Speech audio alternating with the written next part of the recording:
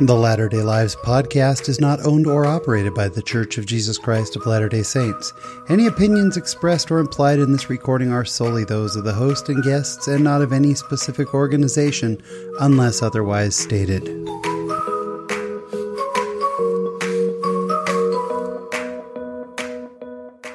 Hello, friends, and welcome to episode 91 of the Latter-day Lives podcast. I'm Sean Rapier. I'm your host, and thank you so much for joining us again this week. I hope you had a wonderful Mother's Day weekend. I know I sure did. This week on the show, my guest, Connie Atkinson, is so inspiring, so much fun. She's a life coach and a podcast host, and you will absolutely love this conversation.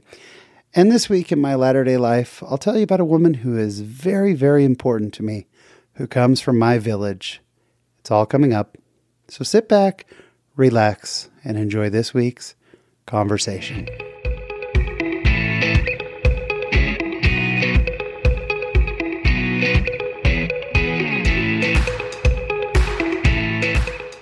And sitting here today in the Latter-day Lives studio, it is such a pleasure to have, I'm just going to say, a ray of sunshine already. I've barely gotten to know you, Connie. Thank you. But you're just so fun already. Connie Atkinson.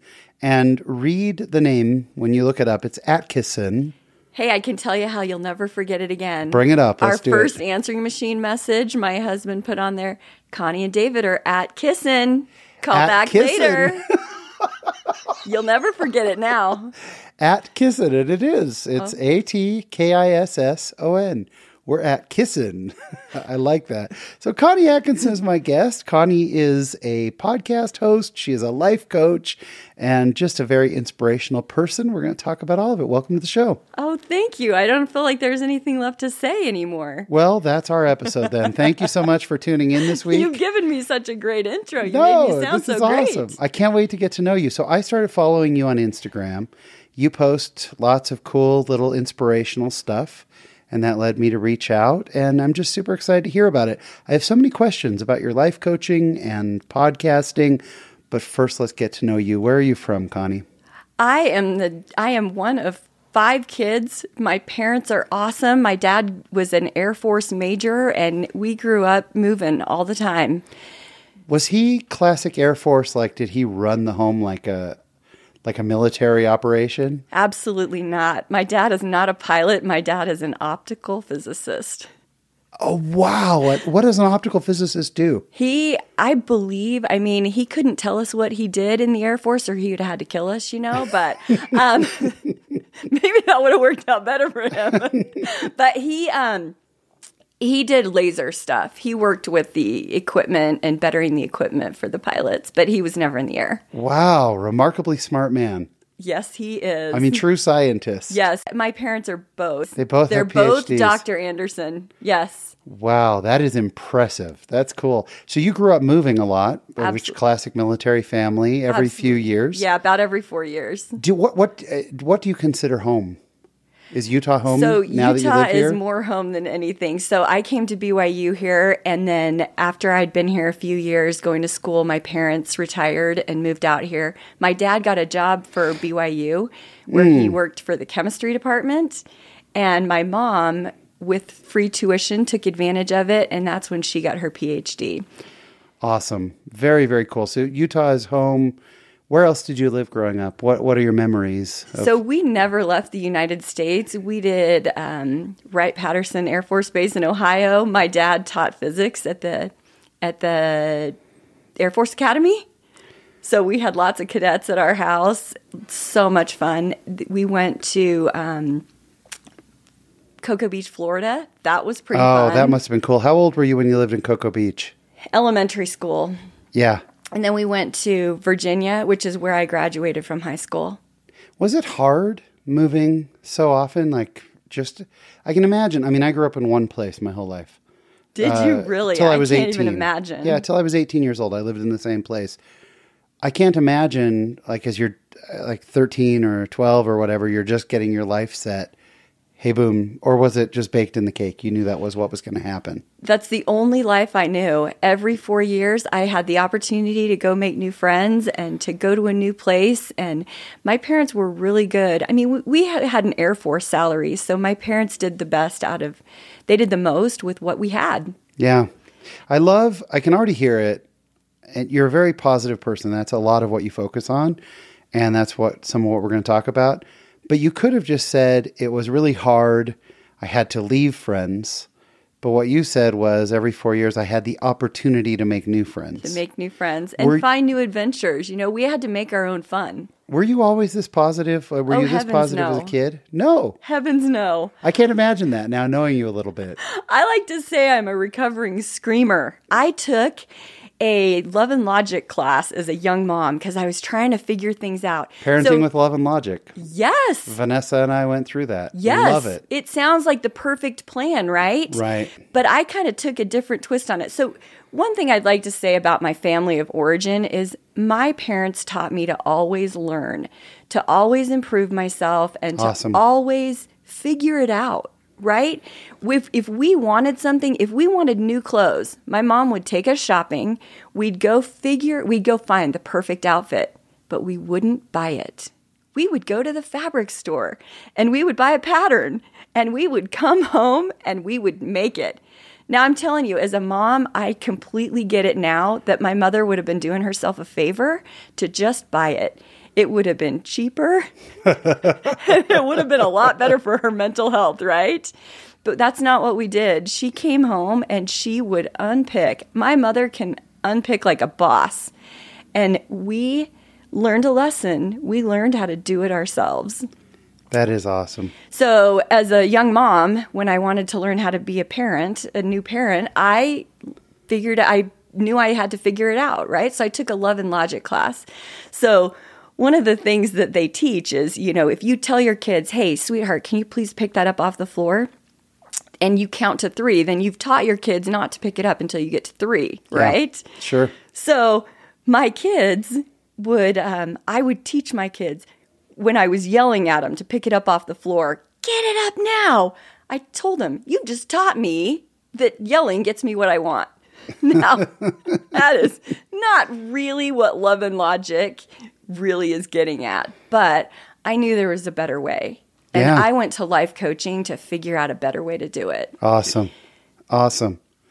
So how much of your experience growing up do you employ in your own life, like with your children? Oh, every day. Yeah. My parents taught me to learn new things. They taught me that if there was a skill that I wanted, that I needed to get out there and figure out how to do it.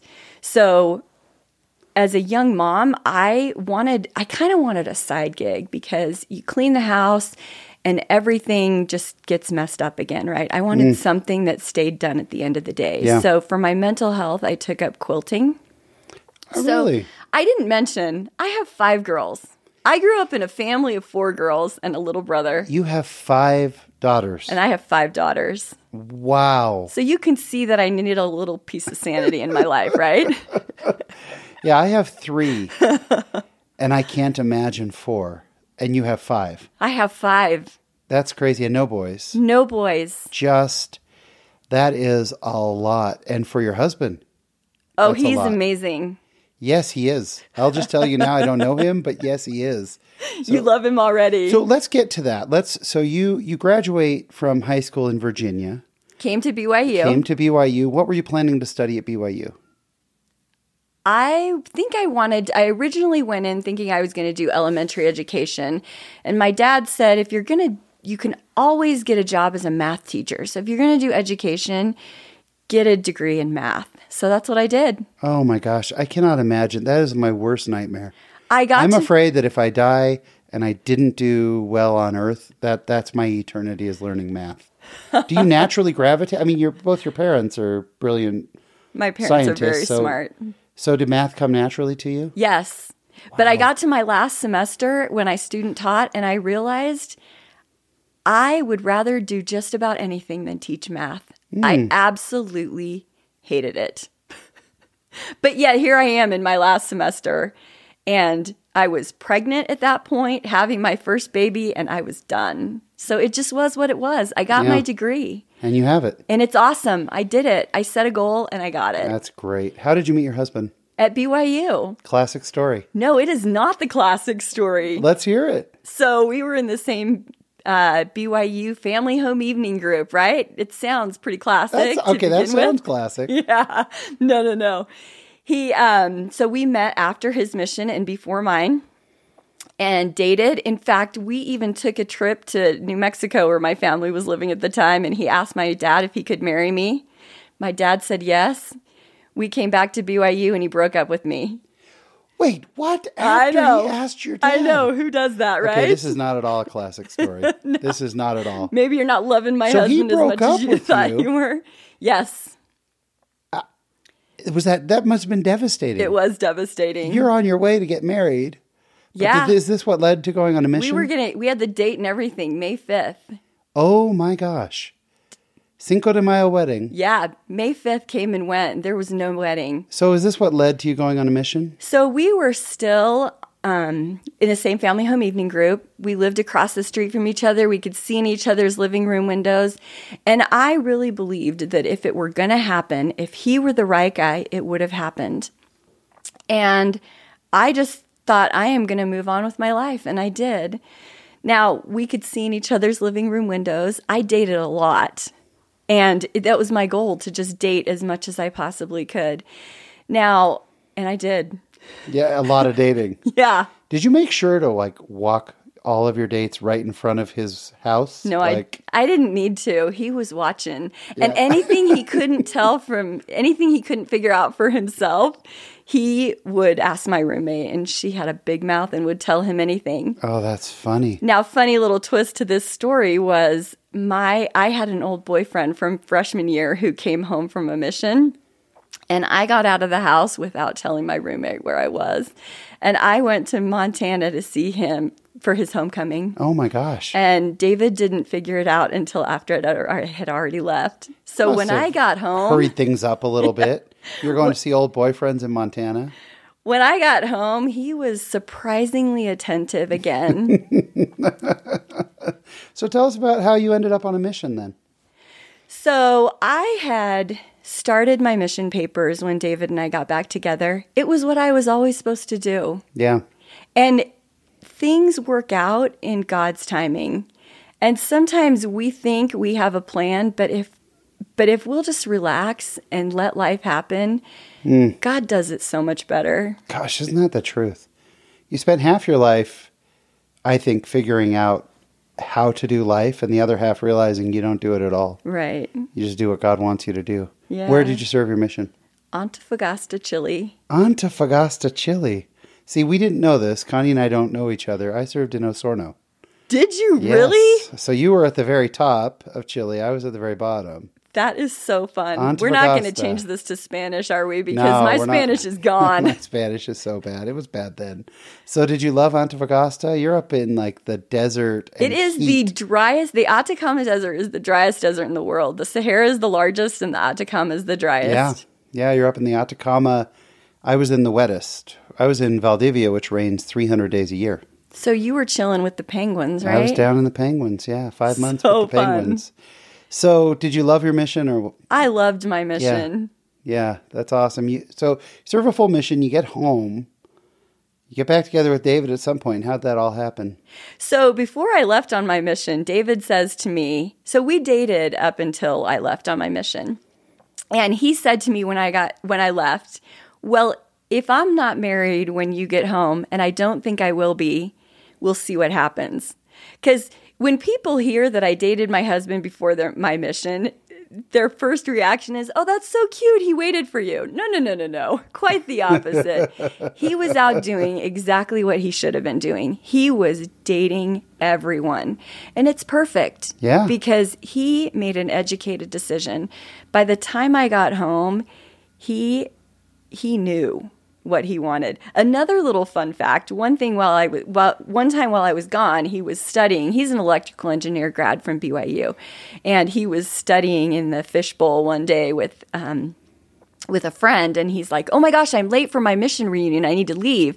David said to him, well, where'd you go? And he said, oh, I served in Chile, Antofagasta. David was like, my girlfriend is there. Can I go with you? There's probably free food, right? He went to my mission reunion to ask about me while I was still out. I love that. That's awesome. He is a crazy kind of guy. When you got home, did you know that, okay, now we're getting married? Or did you start dating again? So we didn't even write for about the first half of my mission. Wow. And then I think that was about the time he showed up at my mission reunion and realized there may be some other interests there. And if he wanted to date me when I got home, he better, he better shape up. So do you think he was walking around the reunion telling everybody, that's my girlfriend? So I have never asked him that question. You should ask. We should have invited him today. Yeah, we should get all the background info from him. So, but did you want to date them when you got home? Or was it, this is it, I'm ready for David?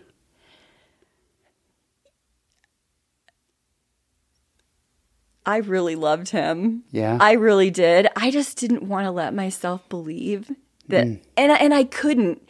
Looking back, it's kind of, again, the story of let God guide your life. When I left, it was better for me to believe that if it was going to happen, it would have happened. And I just needed to move on.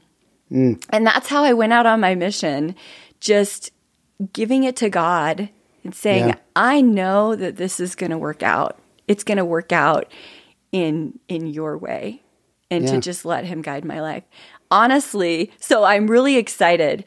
My next podcast episode is going to be something titled like a mission, the best university for life. Right? Yeah. My mission changed my life.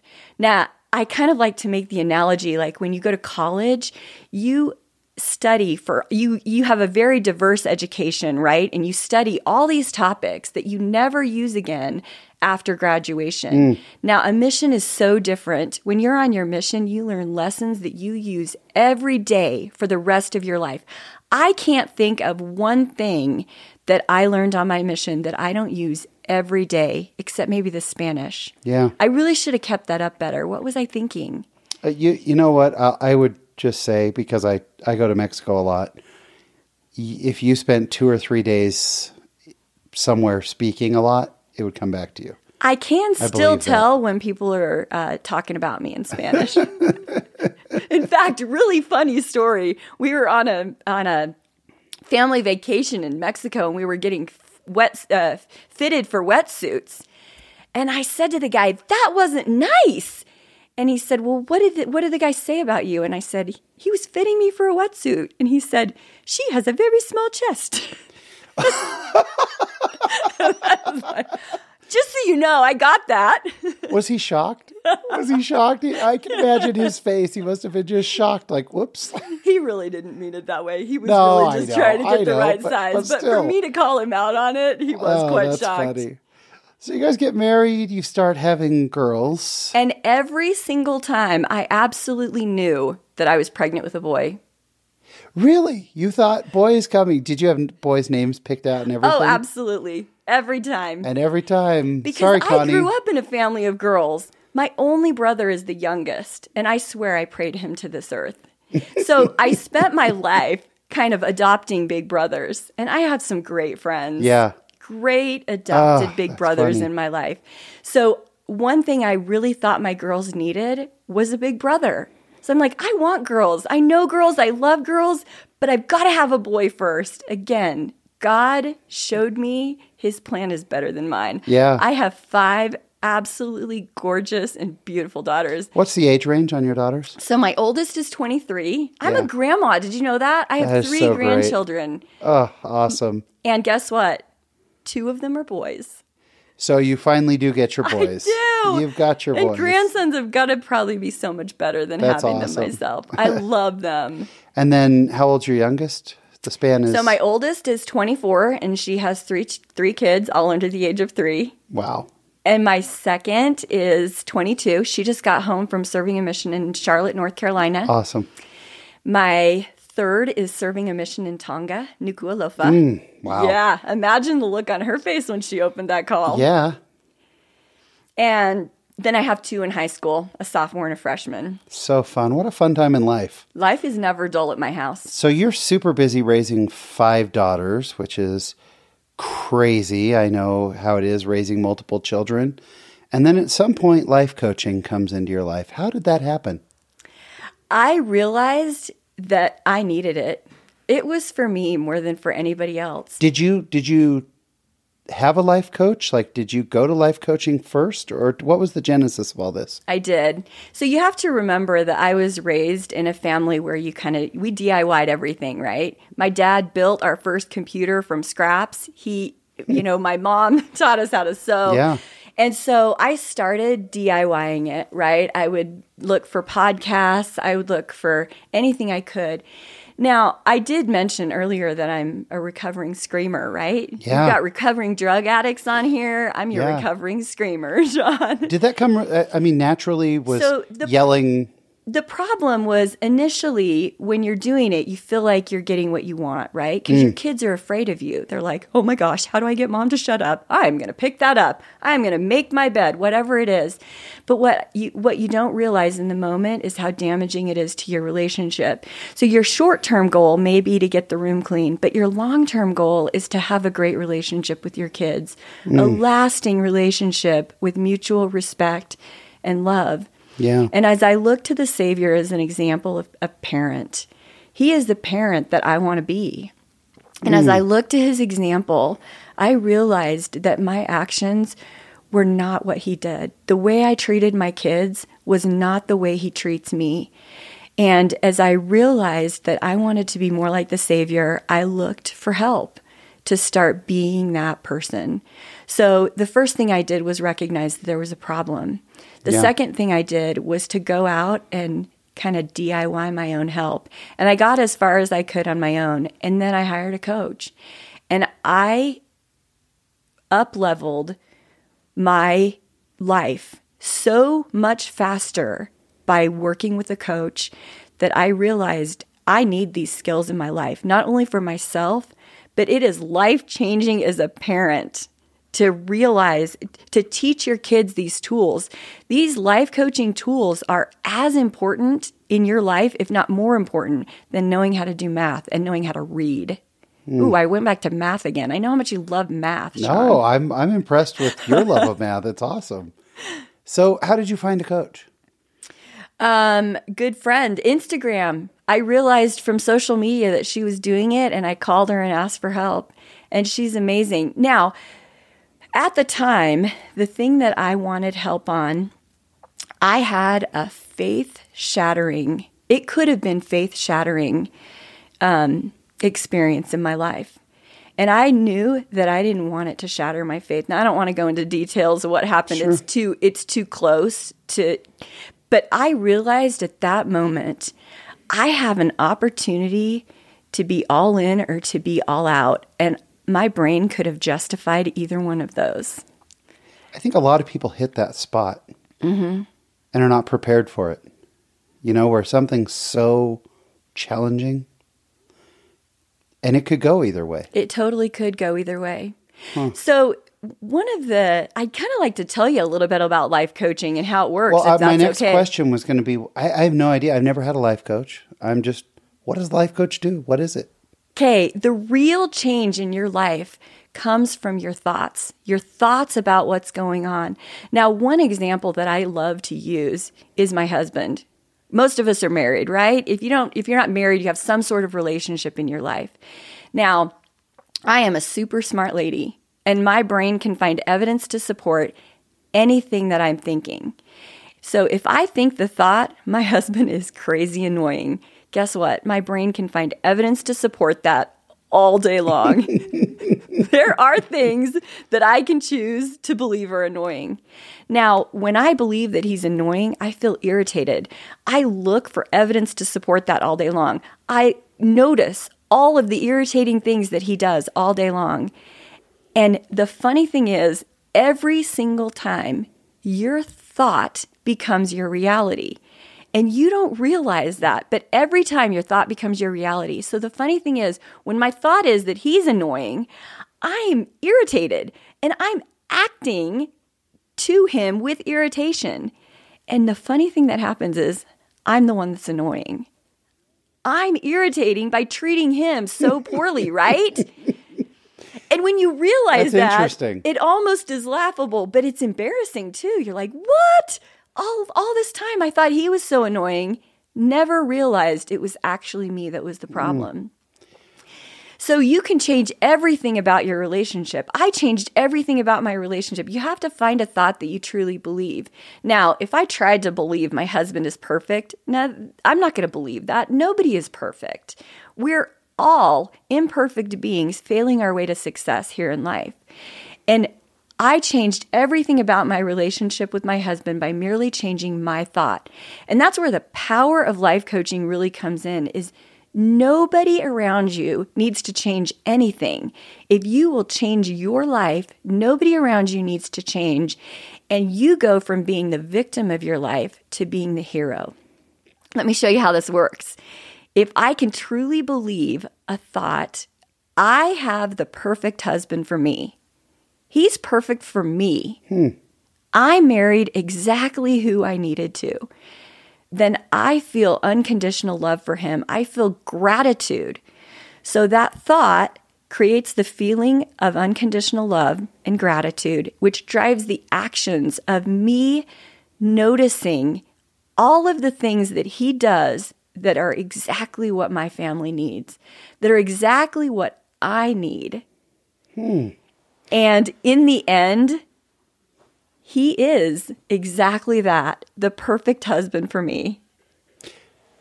So did your life coach counsel you into this, give you a toolkit? Is that kind of how it works? Like phone calls, in person? How did that happen for you to get to this point? So it's beautiful what you're sharing. It's fascinating. How did you get to that? So life coaching can be done in person. It can be done over the phone. Most often I do it over Zoom calls. So you can see each other and it's very convenient. You don't have 30 minutes to drive there. You just have 30 seconds to get on your computer and pull it up. And it's so powerful that in just you can take 45 minutes. A typical life coaching session is 45 minutes, but you can do power coaching in quick moments if you need to, too.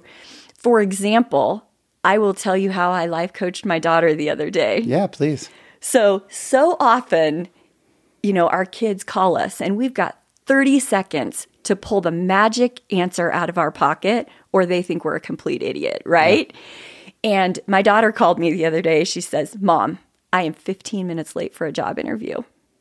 Okay, what's your first reaction when your kid calls you, "I'm 15 minutes late for a job interview"? Be honest, Sean. My first reaction is, of course you are.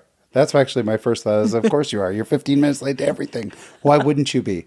Is this supposed to be surprising? That's my first reaction. Right. And a lot of parents would think that's really the only way you can mess up a job interview, right? Is to be 15 minutes late. But she was minutes away from arriving. And the only thing worse than being 15 minutes late is walking in feeling like a loser, right? Yeah, sure. If you walk in feeling like a loser and your thought is, "I am a complete loser," guess what? Yeah. That is going to become your reality. You're going to walk in there. You're going to not feel confident. You're going to be embarrassed. You're going to make excuses for yourself.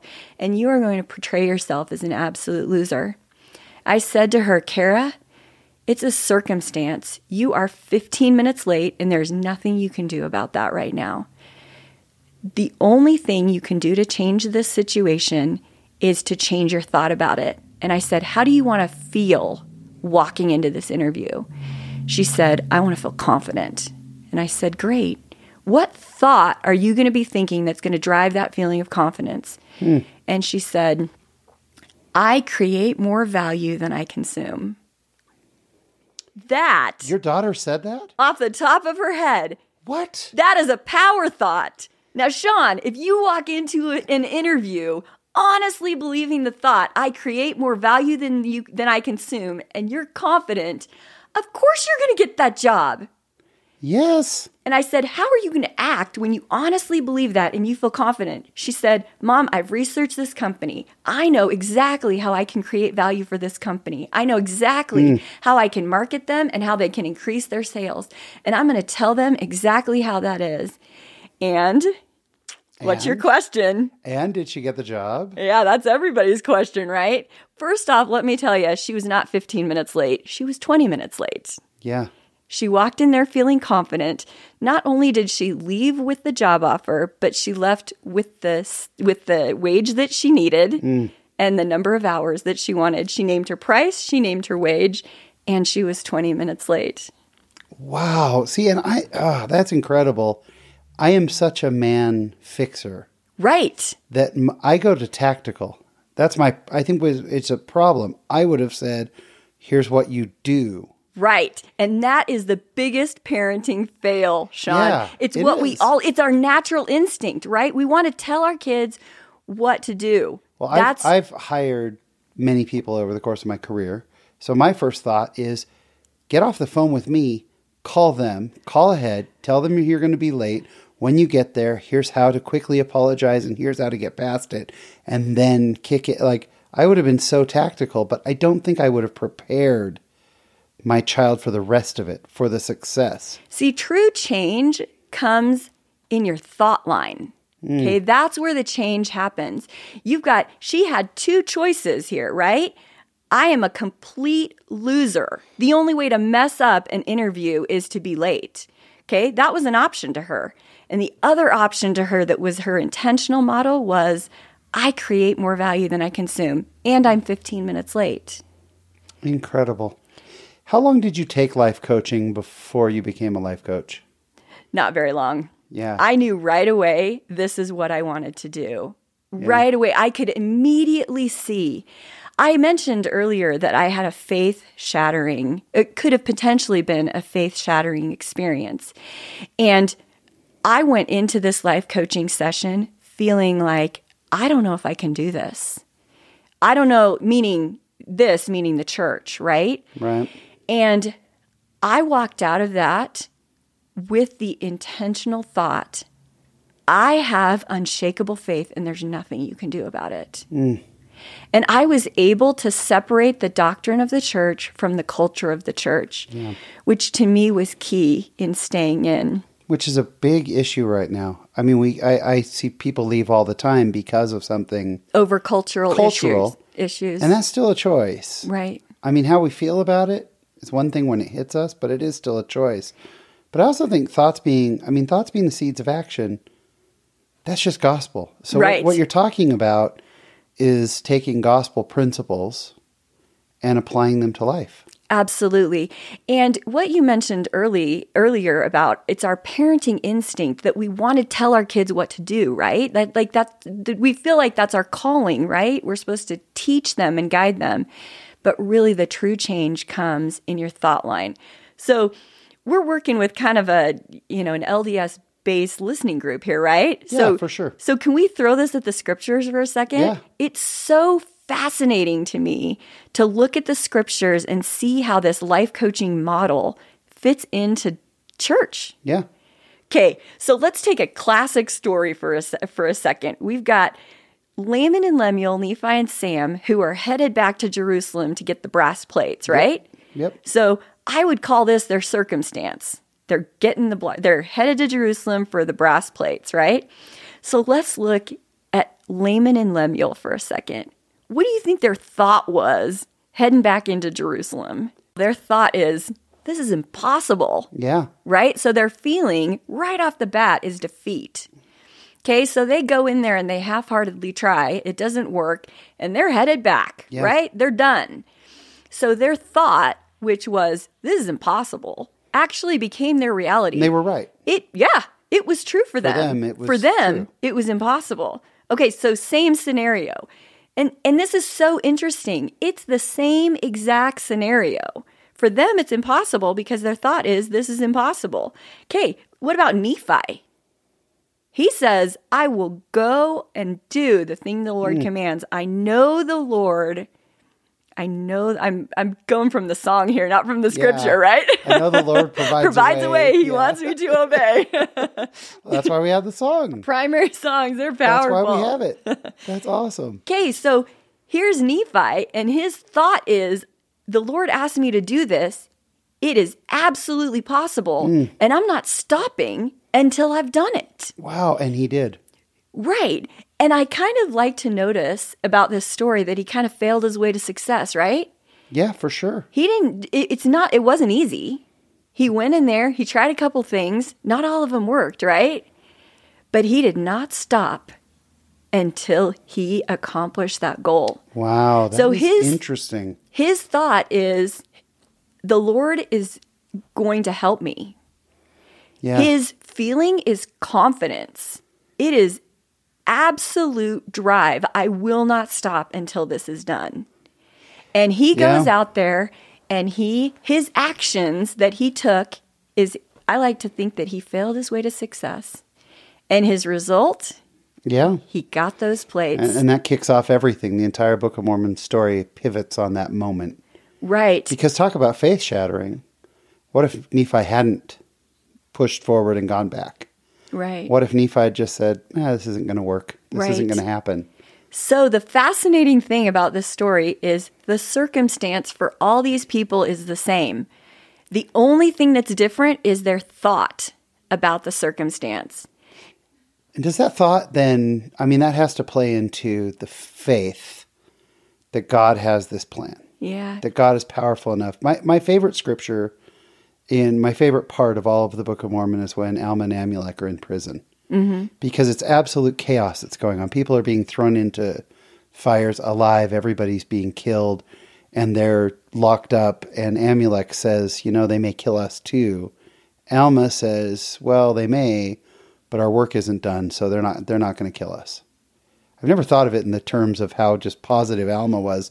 Alma says to Amulek, no, they're not going to kill us today. And then the prison falls apart, they walk out, and it's amazing. And they were preserved. It's a fascinating way to study the scriptures with this life coaching model. And then where does this positive mindset, how does that match up with humility and a recognition of God? How does that all work together? So I get this positive thinking. I start thinking in a very positive way that I'm going to learn these lessons. How do I apply that then in my prayers and in my faith? I every day pray for God to guide me, to show me what to do. I know that these life coaching tools are powerful. There are lots of people using them, but I want to do something unique, right? I want to take this framework of life coaching and apply it within the LDS faith to give people the opportunity to choose faith, to choose to believe. And what I do with this life coaching model is every day I pray, Heavenly Father, guide me. Help me to know how I'm supposed to apply these tools today. That's awesome. And one goal on my Instagram is to just pray and visualize what people need to hear. And I use the framework of life coaching, the life coaching model, and the framework of the LDS Church, and I combine the two to help people, to offer intentional thoughts that will help people up-level their life. Thoughts like, I know that Heavenly Father loves all his children. That means he loves this teenager of mine too. And if he can love her right now just the way she is, I can too. And I'm telling you, if I'm focusing on all the reasons why that darling little stinker is lovable, everything about our relationship is different. Interesting. Same thing with my husband. It applies to everything. It can apply to that person who has to call and tell you everything that's wrong with you. It can apply to your sweet spouse. It can apply to your children, to your mother, to your sisters, to your mother-in-law. Did your children and your husband notice the difference? in you? Like, or did you have to point it out to them? Hey, I've changed. I can't tell you the story without crying, Sean. But most of this life coaching school happened while my daughter Kara was on her mission in North Carolina. And when she came home, so of course her little sister had physically changed the most, but within earshot of me, somebody asked her, Kara, who changed the most while you were gone? She said, well, physically it was my little sister Emily, but I'm telling you, the biggest change is in my mom. Wow. And she could tell there was a huge difference in the way I treated my children, with the respect and love that I showed them. And she did notice. So how did all this come together in a podcast? Because you host a podcast. Tell us the name of your podcast. I do host a podcast. It is called Happiness, and then there's a dash, an inside job. And the reason I chose that title is because all of the change happens within you. You don't need anyone around you to change anything. And everything about your life changes. I love that because I feel like I fall into the trap of I'll be happy when. Yes. You and everyone else, Sean. I'm preparing for my happiness. That makes you human. Yes, I will be happy as soon as this teenager grows up and can be respectful, right? Yeah, I live in that too often. I live in I'll be happy when. And so Happiness and Inside Job, I've listened a little bit, is very much about being happy now. And keeping it real. Yeah, you share a lot of your own experiences on it, Life is not awesome. about being perfect. Life is about progress. Yeah. What's the response been to the podcast? Oh, it's been phenomenal. You got great reviews. Thank you. Yeah. Thank you. You left me one, right? Yeah, not yet. I will, though. Today. I'm committing right now. I absolutely will leave you a positive review. Reviews are important for people to be able to find the podcast. They are. But what has your experience been? What's the response been? So like anything else, it's kind of like preparing a talk in church. I'm sure that I am the one who has benefited the most from this, from preparing all of these. But it has been life-changing for so many people as they have learned to become, I mean, my audience is mostly LDS women, but of course men listen to it and benefit from it too. I've got a football player that's a faithful listener. I'm a listener now. I am a Latter-day Saint male. Sweet. And I'm a listener now. So. Well, there's lessons for everybody. Yeah. I mean, men also are parenting their children, and it's such a common fail to want to go in and tell our kids what to do. But really, what we need to do, real change in parenting children, comes as we help them focus on their thoughts and understand where their thoughts are taking them. That's where the change happens. We're running up against time here in a minute, but I wanted to ask this because I think you are almost on the other side of the little kid parenting. I always see mothers, especially mothers and fathers though too, especially in sacrament meeting. I remember when we had a 3-year-old, a 5-year-old, a 1-year-old, all at the same time, whatever. The stress of just making it through an hour of sacrament meeting, and then how are we going to survive Sunday, and then how are we going to survive Monday? Mothers have a very daunting task. You now are in a good place in your life where you've got this positive mindset, you've got the gospel, you've got, you're close to having raised that part of your children, you're into a grandmother phase. If you could share one message to that mother saying, I just don't know, I'm trying to hang on I'm trying to hang on till nap time. If I can live until nap time, and you remember that phase, right? Oh, absolutely. It's like it hard. was yesterday. You're holding on by fingernails. What would you share with our audience? Because that's a lot of our audience is young mothers. What would you share? What would you share with those young mothers? That is a great question. And I would say it's all in your thought process. Focus on your thought. Are you focusing on how difficult it is to listen to a kid cry? Or is your thought, I am so blessed to have this baby in my life? And when you focus on the blessings of being a mom and on the blessings, there's so many people that want to be parents and can't be parents. And when you can focus on the blessing of being a mom, one of my favorite intentional thoughts is bring it on. There is nothing I can't handle. And when you honestly believe that, bring it on. I can handle anything. Then it's almost a game. You're like, oh, barf? I can do that. Oh, you're going to throw poop on the carpet on top of that? Bring it on. There is nothing this mama can't handle. Oh, that's so funny. And when you honestly believe that, I promise you, your brain will find evidence to support that it's true.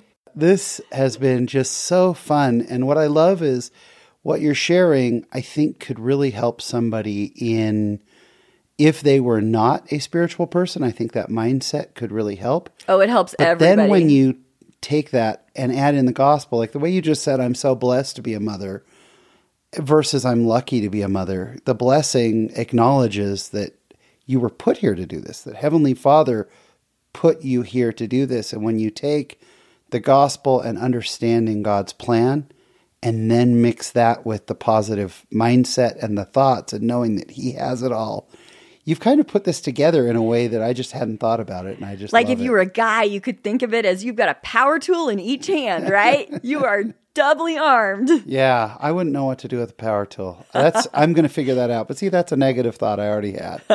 I have the ability to learn to use a power tool. Oh, look I'm at this. You're a professional I'm already. telling you, Sean, Connie. you've discovered your calling in life. You're going to be a life coach too. So the podcast is Happiness Dash, an inside job. If people want to learn more about you, how do they follow you on Instagram? Connie Coaching. Connie Coaching. And also I have a website. It's same thing, happiness-andinsidejob.com. And on the website, there are videos that go into, one of my favorite things you should go to my website and look for is the parable of the judgmental jerk. There is the parable of the judgmental jerk. Oh, yes. I'm not giving away the punchline. You're just going to have to go on there and see it. Well, this has been so affirming, especially the day after Mother's Day is when this is releasing, and we're all focused on mothering and the importance of that. And I think that so much of what you're teaching has application there, but also for fathers and for single people, for everyone. I mean, I think this is wonderful. Well, this has been a great conversation. I'm so glad we connected. We're going to wrap up today with the question we ask all of our guests. I'm excited to hear this. And that is, Connie, what does being a member of the church mean to you? So one of my favorite movies is Night and Day. And in that movie, Tom Cruise says to the girl, your life expectancy with me. And he puts his hand up high, without me, down low, with me, up high, without me, down low. And I would say the quality of my life with the church, hand up high, without it, down low, with it, without it, with it, without it. And I am so grateful for the power tool that the gospel offers me to rely on. I loved the imagery of working as if everything depends on me and praying as if everything depends on God. And the biggest power tool, the biggest difference between this church and other churches is that we've got the power tool of the Holy Ghost. Personal revelation is available to us always. And every time we seek it out, Heavenly Father will guide us. He's my power tool.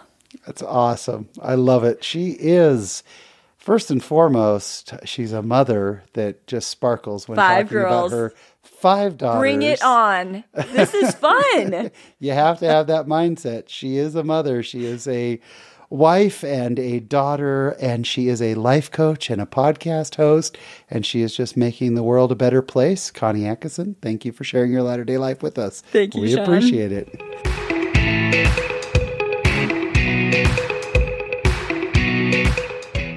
My thanks to Connie Atkinson. Wasn't she fun?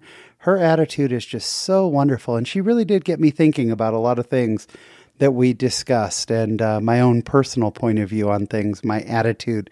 So I just thoroughly enjoyed it. I wish you could see her face when she's talking. It just lights up. She has such a zest for life. Just fantastic.